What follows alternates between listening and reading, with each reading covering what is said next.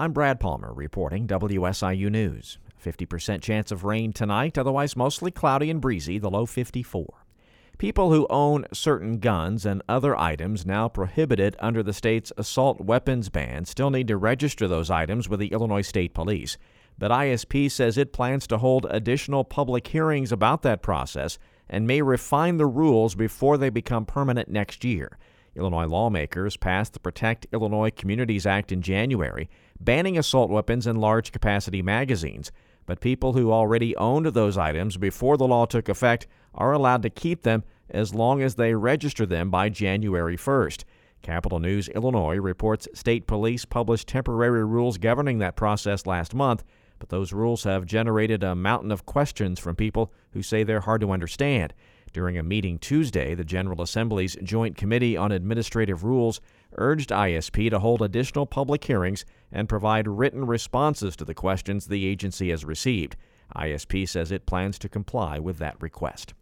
A Marion man is dead following a one-vehicle crash early this morning in Jackson County. Sheriff's deputies say shortly after 2 a.m., they responded to a report of a crash on Royalton Road at Barwick Road in rural Elkville. The caller reported he had struck debris in the roadway and then located a crashed vehicle off the roadway. The driver was found on the ground a short distance from the vehicle. He was identified as 31-year-old Trenton Miller of Marion.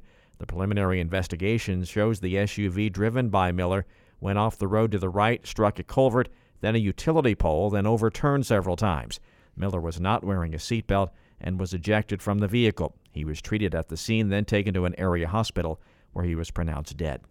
Nearly a decade ago, 19-year-old Devereaux Hubbard II died from a pulmonary embolism in Peoria. The cause was a blood clot which blocked blood flow to his lungs.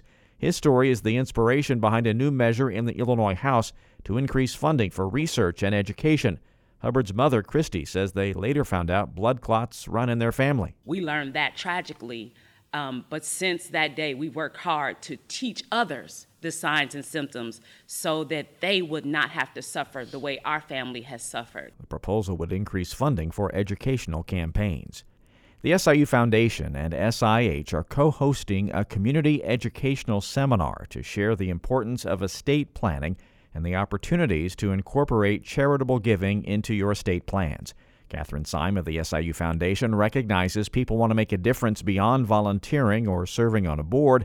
To make a greater impact, you can choose to support organizations you care about, even after you're gone. We can make a difference with our resources to include charitable giving into those long-term estate plans. If I've been supporting some organization locally, if those are things that are important to me in my life, then how can I also make them a beneficiary of my estate planning when I'm no longer here? Local professionals will provide free legal, financial, and philanthropic guidance at the seminar, which is scheduled for Wednesday, October 25th at 11:30 a.m.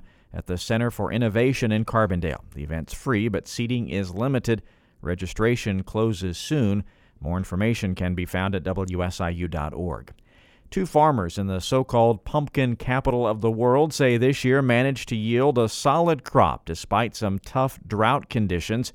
John Ackerman of Ackerman Family Farms in Morton admits the shortage of rain made things difficult at the outset. This year was challenging. There was difficult to get the seeds to germinate this spring, but we finally caught some rains and it really saved the crop. We came out of it really well. We've got a good crop this year. Nick Roth of the Roth Pumpkin Patch says the dry conditions resulted in a range in growth among different types of pumpkins. There's some specialty varieties that were just a little bit smaller. Our jack-o'-lantern varieties, they surprisingly did fairly well. We still have some nice big jack-o'-lanterns that we're picking. Roth says on the whole, this year's pumpkins are thinner. I'm Brad Palmer reporting WSIU News.